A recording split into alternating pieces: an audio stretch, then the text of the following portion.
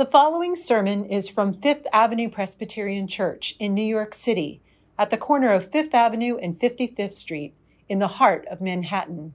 We welcome you to worship with our vibrant community of faith. Head to fapc.org and join our email list, and be sure to subscribe to FAPC in New York City, our YouTube channel. And now we invite you to breathe deep and lean into the beauty of worship with Fifth Avenue Presbyterian Church.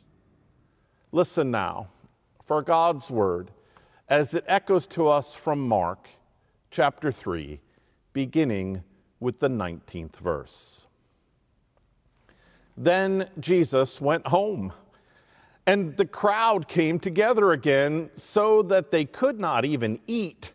When his family heard it, they went out to restrain Jesus, for people were saying, "He has gone out of his mind."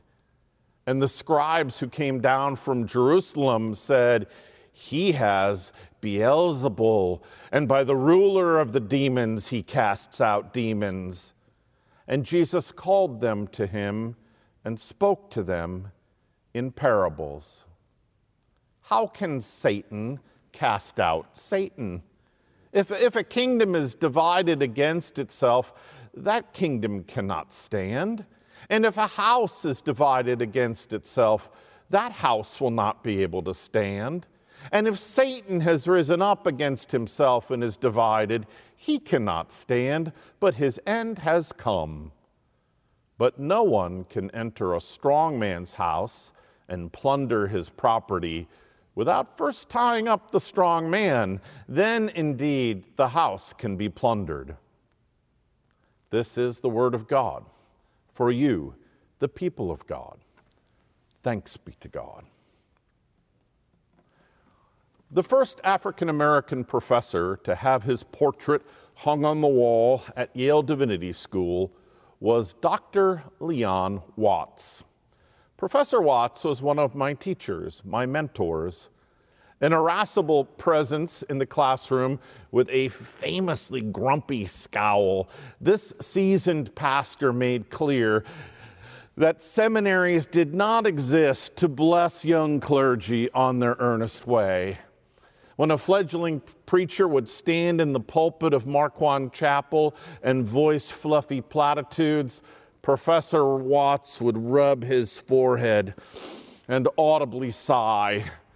When the sermon was done, Dr. Watts would then calmly ask, "Do you really believe all that stuff?" Although his language was admittedly a bit more colorful. Over the years, Professor Watts heard a lot of first sermons, stars in his crown.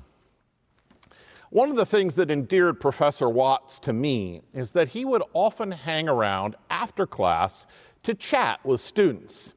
He would talk about preaching and the work of the pastor. Mostly, though, he would talk baseball. Leon Watts knew more baseball stories than anyone this side of Roger Angell.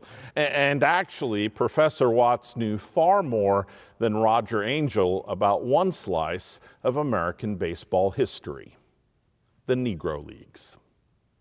In the 1800s, black athletes in this country played baseball. They played right along with everyone else. They participated in games organized by the loose collection of teams that would eventually become the major league sport. Shortly after the Civil War ended, however, this came to an abrupt halt.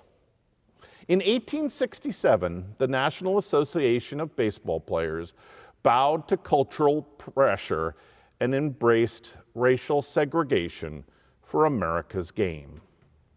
The Players Association voted to exclude from its ranks any baseball club with black players on it.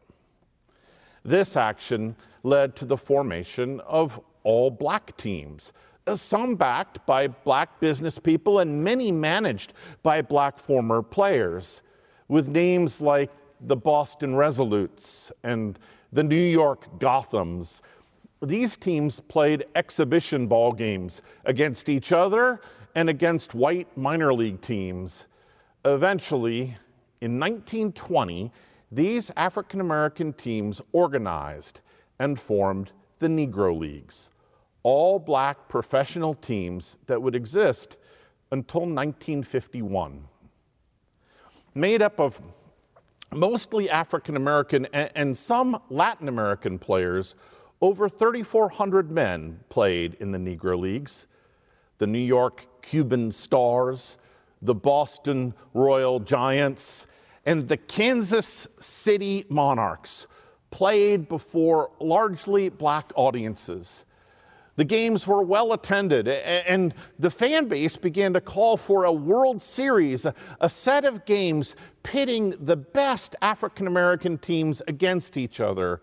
In October of 1924, their wish was granted when the Kansas City Monarchs played against the Philadelphia Hilldale Baseball Club.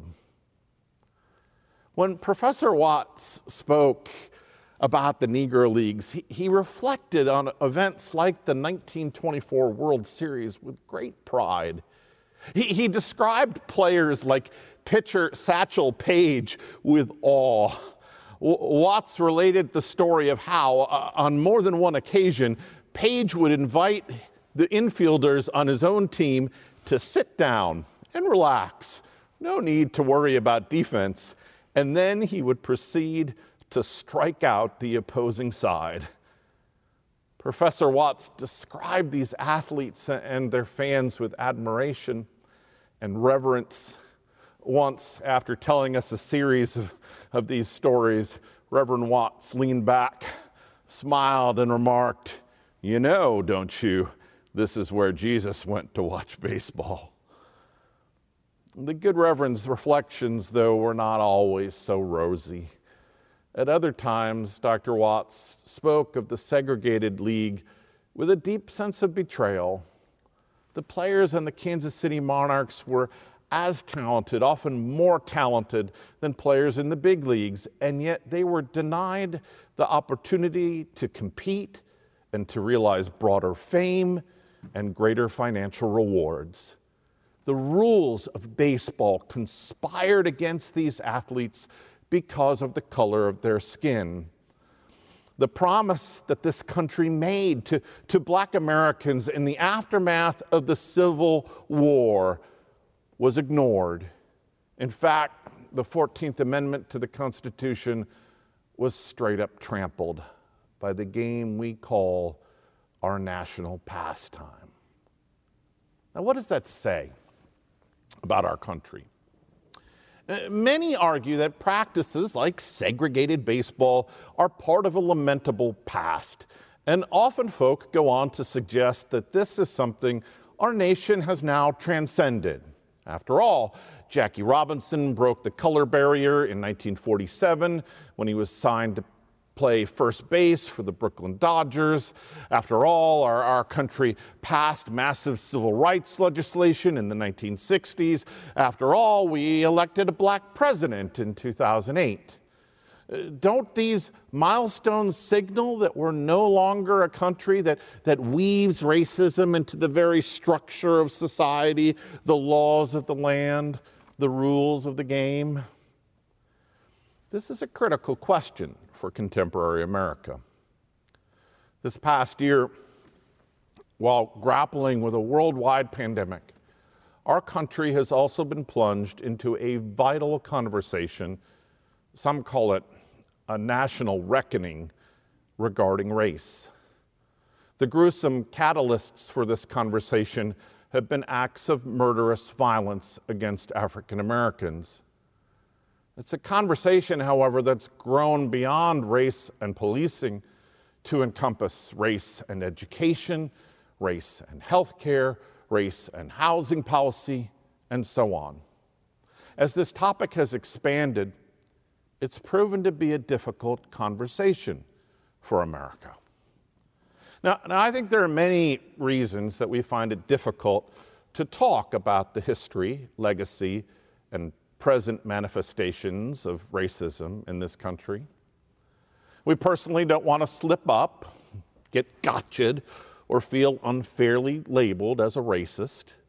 We see conversations about race as occasions for anger and guilt to rain down.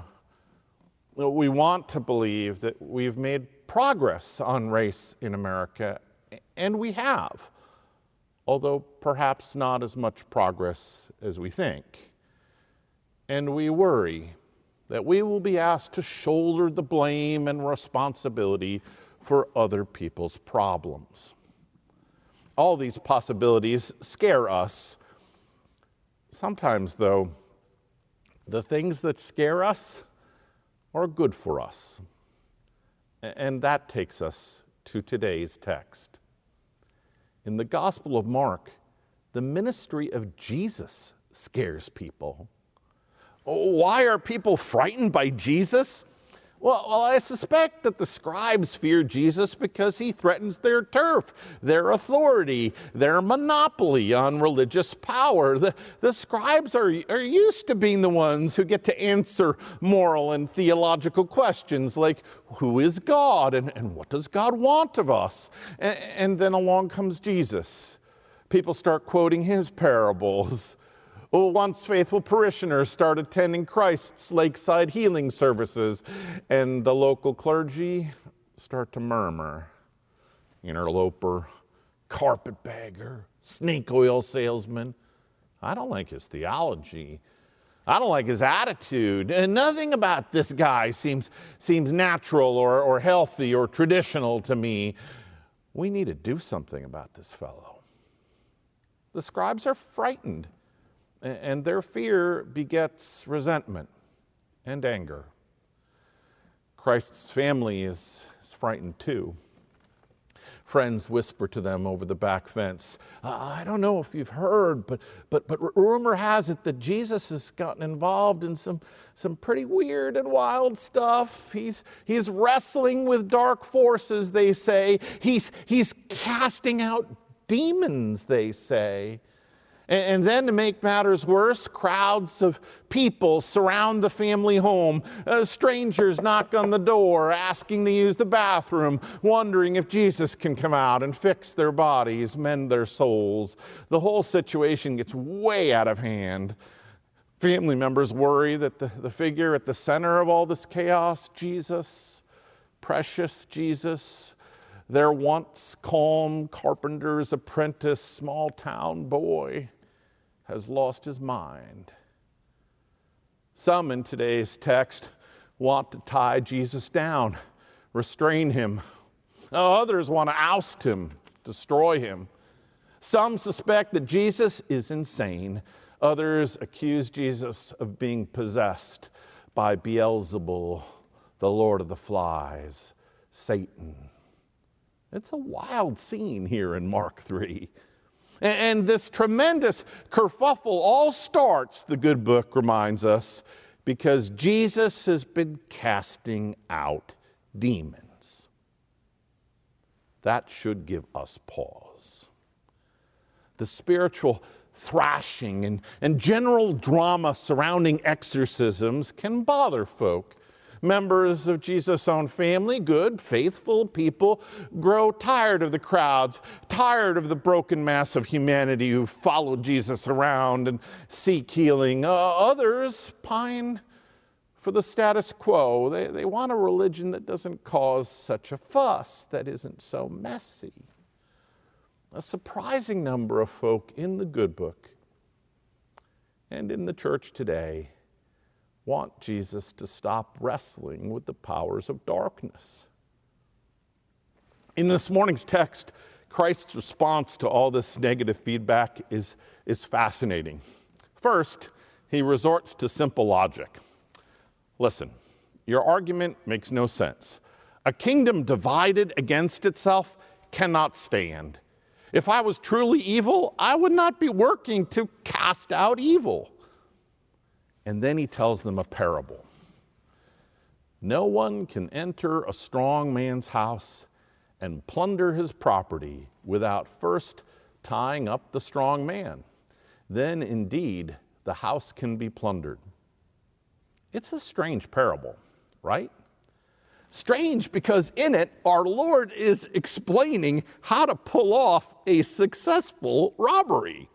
First you tie up the guards, then you plunder his property. Who's doing this robbery? Well, says Jesus, that would be me and my disciples. I am convicted a spiritual burglar. I steal people's hearts, says Christ. Of course, to accomplish this, I typically start by dispensing with demonic guards who stand in the way of individuals and in the way of all our society getting healthy. I have the distinct memory of being in junior high school and riding along in the back seat of a car with my Boy Scout leader at the wheel. We were driving through a part of Minneapolis in which the buildings and the cars and the people looked hard used, poor, and tired. Most of the people on the sidewalks were black or brown skinned. I asked our troop leader, "What is this place?" After a pause, he answered, "This is the rough part of town." "Why are these people here?" I asked. He paused again and then said, I suppose, Scott, they are here because they made bad choices." Now, that was, I believe, the only answer that made sense to him. And that answer stuck in my head. It made sense to me, too. People make bad choices. Bad choices have consequences. I still think this is true.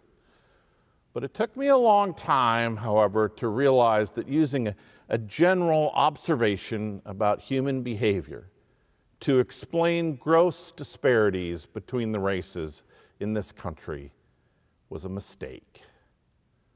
Over time, history and theology and the stories told to me by friends overcame the guard that I had in my head, the force keeping me from seeing a truth that was far more complicated.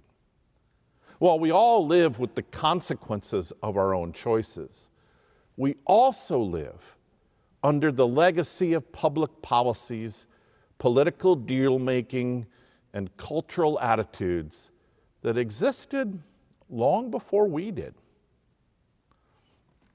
I want to commend to you a fabulously, meticulously researched resource on this subject.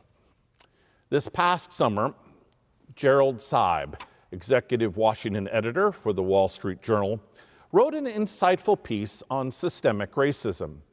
Seib cited Richard Rothstein's eye-opening book on American housing policy, The Color of Law. When a conservative-leaning writer lauds a liberal-leaning thinker who's opining on an issue of significant public controversy, I figure something interesting is going on. Rothstein's book, The Color of Law, is a tour de force that lays out an extensive blueprint of segregationist housing policies implemented in this country throughout the mid-20th century.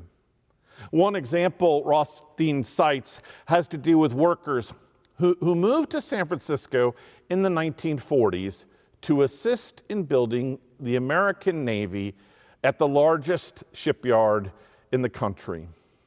As workers flooded to San Francisco to get good jobs and to assist with the war effort, the Bay Area faced a massive housing shortage.